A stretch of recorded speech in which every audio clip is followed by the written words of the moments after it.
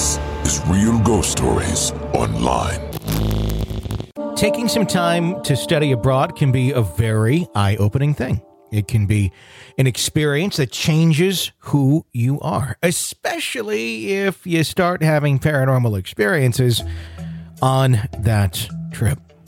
In our next story, we hear of a young man who decided he was going to go study abroad in Italy, start the year out there between Christmas and New Year's, and then spend the rest of the year there, learning, experiencing, and having the time of his life, while also having some unforgettable experiences with the not-so-living. I was living in a old hotel that served as our campus in the city of Florence, Italy. So it definitely had some history to it. A lot of people came and went through it. And I know that from spending the night in there alone in between semesters. I would go into the city waiting for the summer semester. We had a couple of weeks off, and I was the only one of my friends in town. And after having a few beers, I decided to go into what we call the Villa, this old, almost 6-story hotel. So it's all starting out good. He's out. He's on his own.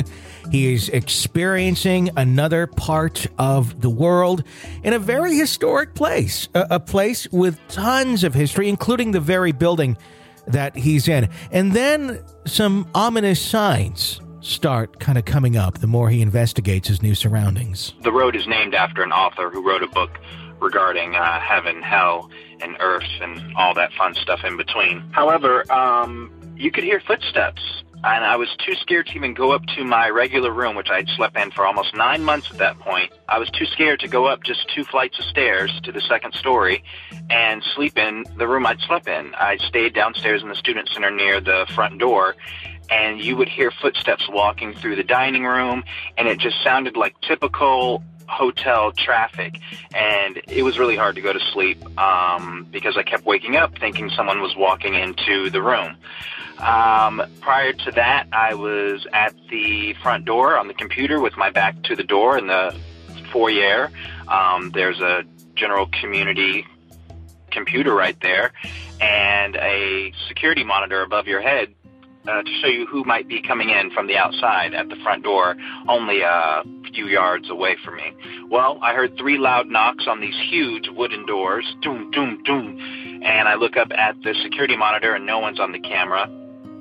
I opened those doors, and not just that no one was there, no one was on the road. No car was coming or going on either side, and I can see a couple of blocks each way. And the air was cold and crisp, and something just didn't feel like it was 2010, the year it should have been. Something felt like I may have slipped into some type of vortex or something like that if I had walked out there. I simply poked my head out, looked down the street, didn't see a soul, not a car, and I can't remember if the laundromat, which was way down the street on the opposite side, a couple of blocks, if that was there, because that is modern, but I don't have a memory of it being there. So that was my inference into maybe this was some type of otherworldly vortex portal or time slip that this old hotel might offer. Amenities.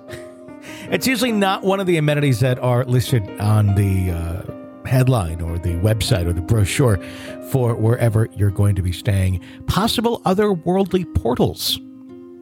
And we also change the sheets twice a day. And probably for good reason sometimes when you have a setting like that where there's just unexplained things going on. Unexplained things that seem to invade beyond just the realm of day-to-day life when you're awake. I had a dream in my room while napping during the middle of the day that my closet in another room I would later move into opened up and the clothes are flying out. And in the dream, my cousin was there. He's like my younger brother, and he was getting attacked by this invisible entity in that room that was throwing clothes out of the closet. I jumped in there because that's how we were raised. I always stood up for him, and if anything was attacking him, well, you might as well have attacked me too, because now you got double trouble.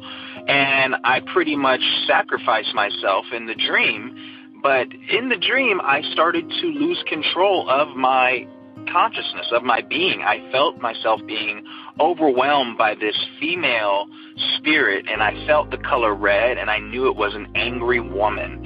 And in the dream, my vocal cords start to freeze up, and I can't even say help. But I just, with every inch of force and energy, almost like fighting a sleep paralysis state, I muster up, aiutami, aiutami, in Italian. Well, my roommate shook me awake out of that dream, and he said, "Are you okay?" And he just had this really weird look on his face, and I said, "Yeah, no, I just was taking a nap." And he's like, "You were just screaming, aiutami, help me," in Italian. And so that is something I'll just never forget, and I'm really glad I did not allow that force to overwhelm me, even though it was trying. Coincidence that there's a handful of things happening in the first couple of months of being abroad? Is this just going to be the introduction and then everything's going to calm down and get normal? Or is this just the beginning? When I was house sitting in Italy, a dog died. The owner of the home, a great dog, Chocolate Lab, she had two. One of them died the day that she left, and her flight kept getting delayed because of volcanic eruption. So it was almost like the dog waited or knew something, that she did not die in front of her, which would have been very traumatic. However, she did die in front of me. Which in itself can be traumatic. When you see an animal passing, most people with any sense of compassion would feel sadness and sorrow for that animal. But it is part of life, and a lot of us can understand that as well. What's not so easy to understand is when the other pets seem to think that the deceased one is still around. And after that, her sister would be playing. This dog that was used to having her sister around would just be playing with no other dog in the room. And, you know, it's one thing for a dog to chase its tail, but to be jumping up and down and bouncing back and forth, I mean, you can tell she was playing with her sister who had passed.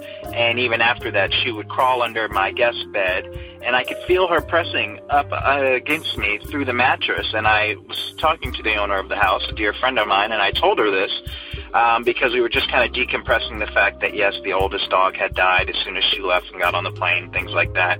But she said, it's really weird the younger one's doing that because that's what her sister used to do. And she refused to believe that that hotel, that villa, that student center, that facility was haunted. And I don't blame her. She worked there all the time on her own. Understandable. If it's a place you have to be at on a regular basis, you don't necessarily want to think of it having something else going on that you can't explain, something that could be troubling, although maybe sometimes not, but still there's something odd and awkward going on with the environment. Why is this place so conducive to paranormal activity? It was around 1:30 in the morning, and I woke up my roommate. This was one of our first few weeks there because there was a woman in the middle of the street. There's actually a park. It's below ground level, so being 2 stories up, I have the advantage of seeing down the street both ways and this little park that runs in between the opposite directions of traffic, if that makes sense. There are a couple of bridges at the end of each block to where you can take stairs down to this little, almost like a river runoff, or maybe it was even sewage, but there was also grassy patch along this. So it's a very wide road, pretty much, with a little bit of a park in between it, to suffice it. And this woman is standing down there, 1:30 a.m. I can't see her face, but I know she's a woman, but you cannot see her face. I wake up my roommate, I say, hey, do you see this chick? Because she's just staring either at the building or right at us. So we're waving, trying to get her attention, and she doesn't move. She doesn't move. You can see her hair kind of blowing in the wind, but she doesn't react. And we can't scream out or holler out because it's 1:30 a.m. and we live with 60 other students. My roommate says, I'm going back to bed. I stand there in the window with my wardrobe open. I slip off my shirt, slip off my shorts, and while I'm putting on my pajamas, I look out and the woman is gone.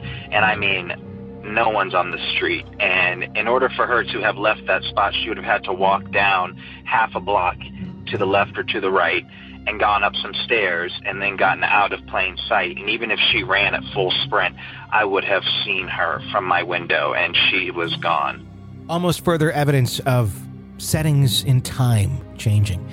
Is that a glimpse into where this woman was at another place in time, or is she coming back to visit our time? Odd things surrounding this building. Does it make it any easier, though, if you can put a name and a face to the paranormal entity in the road? There was a young lady that the main classroom named after, Janet Leake, and I'm pretty sure it was her, because she was one of the first American students to study in Italy, and yes, her baggage showed up. She got off the plane, but she never made it to the facility with the rest of the students. They don't know what happened to her. Her parents donated a lot of money. And going into that classroom late at night, I never felt comfortable. The classroom's right next to it. I could study there all night, you know. But that room, I always felt like someone was behind me, and we even had an instance where I came home during the summer semester, and a few of the other students were really freaked out because the back gate had opened, and that hadn't happened the whole year I was there, and no one had come or gone, and even the security footage on the next day showed the gate simply opening by itself. And this is a secure compound for American college students, so for a gate to just swing open is very odd.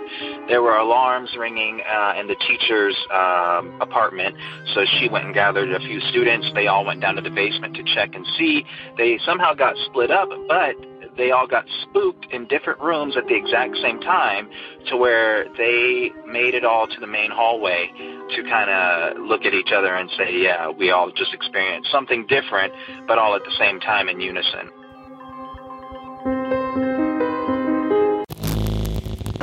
This is Real Ghost Stories Online. Want a commercial-free experience of the show with access to the world's largest audio archive of ghost stories? Sign up at Apple Podcast right now and try it for 3 days free. Ghostpodcast.com or patreon.com/Real Ghost Stories.